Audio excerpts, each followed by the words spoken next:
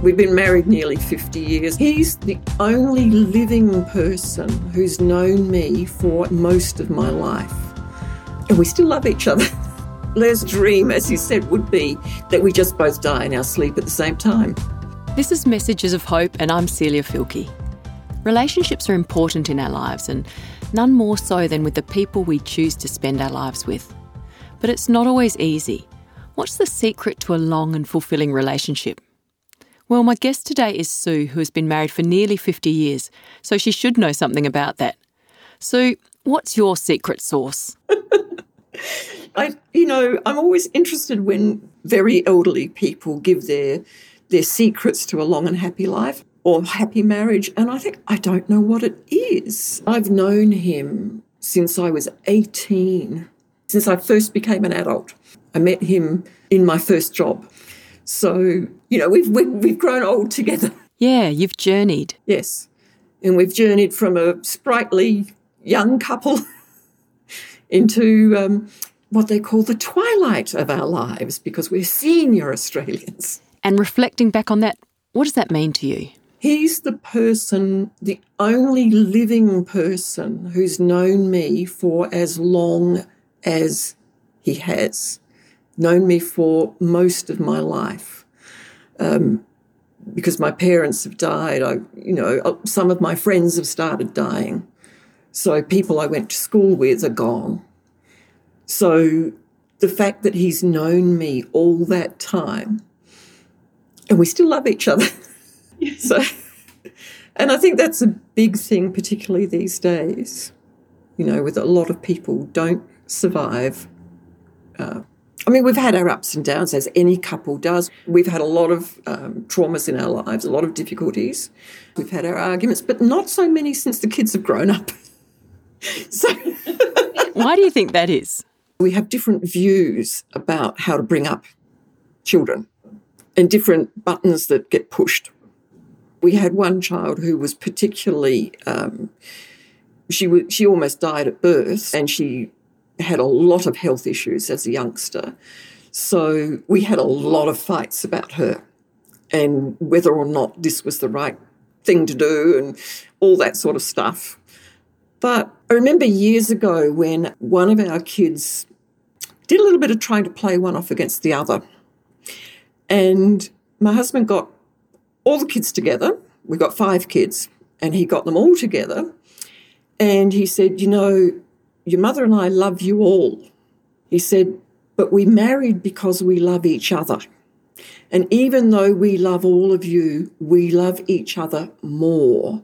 You are a result of our love. And when you're a parent, you'll understand. So don't ever try and come between Mum and me. And that was basically the end of the discussion for him. And I think that's it, is that we've always come back to we love each other. And no matter what we think or say or whatever, you get over that. Have you ever had any doubts? Sometimes I think, why do I love him? And I remember a sermon about God's love for us, and that God's love is unconditional. And as soon as you base love on conditions, like whether you love me back or whether I'm a nice person or you're a nice person or things like that, as soon as you do that, you make love conditional. And so it has to be earned then. Whereas true love, unconditional love, isn't earned.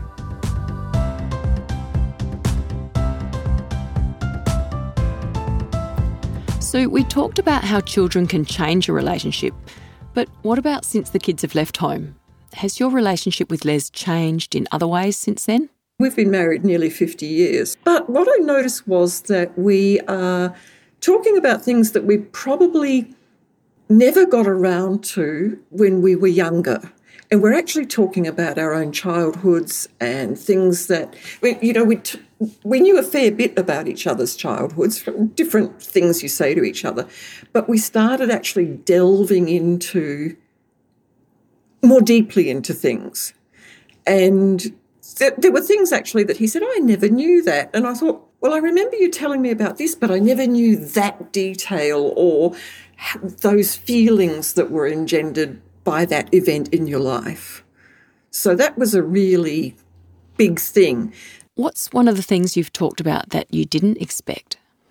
Les has an autoimmune condition which is degenerative. It will eventually end his life here.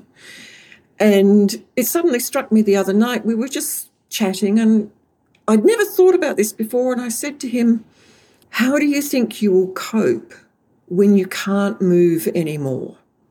I suppose the last many years have been about trying to boost his morale, to come to terms with the fact that he's got this condition and it's never going to go away and it's only going to get worse.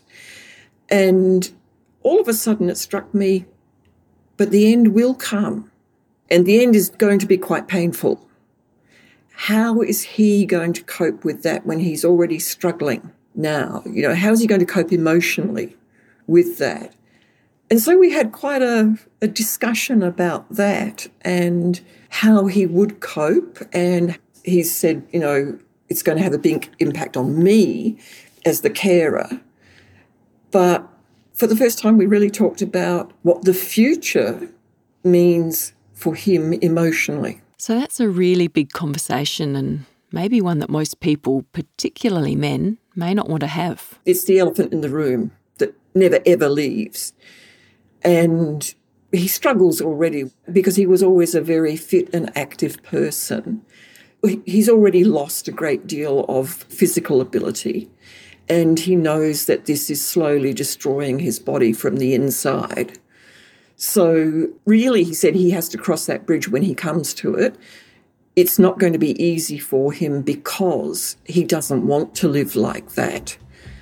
But when it comes, it comes. Coming up, we'll talk about how Sue thinks about the future with Les, knowing what the outcome will be and what gives her hope.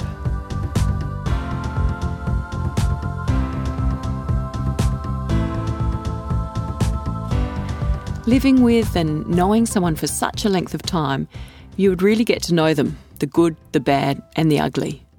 Is Les still the man you married? Sometimes I look and I think, when did he go so grey?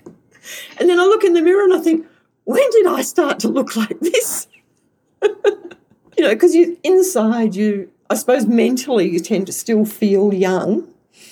Yes. And then you look in the mirror or you see a photo and I look absolutely awful. But then I think, well, that's who I am now. That's what I look like. And have you thought about how you'll cope when Les's disease takes over? Sometimes I worry about whether I know I won't be physically able because I've got some physical issues, bad back and arthritis, things like that. And I suppose it worries me to think that his worst nightmare might come true, which is to end up in a nursing home. And that to him would be the worst thing for a number of reasons, losing independence. But the other thing is that he doesn't want us to be separated. He doesn't want us to be parted. In fact, his ideal, his dream, as he said, would be that we just both die in our sleep at the same time so that neither of us has to be separated. How do you feel about that? Pretty special. It's, you know, I suppose I dread waking up and finding him not living, although the end will be much slower than that. It's not going to come overnight unless something else happens. It will be a very slow process. What sustains you or helps you contemplate how you're going to get through your husband's illness and his final death? The knowledge that God's been there. He gave his son.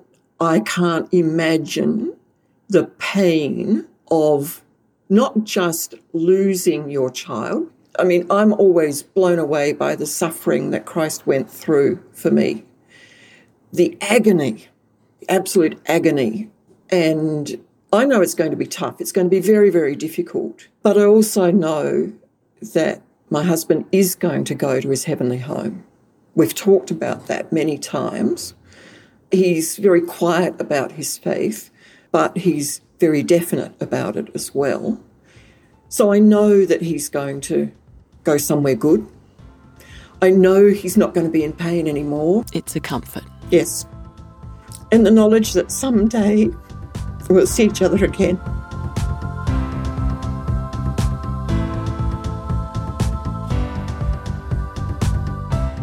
You've been listening to Messages of Hope. For free PDFs, videos and podcasts about positive relationships, go to messagesofhope.org.au. That's messagesofhope.org.au.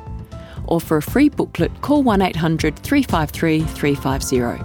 That's 1800 353 350.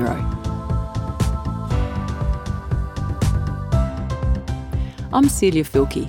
I hope you can join us again next week for another message of hope, real hope, to cope with life's challenges.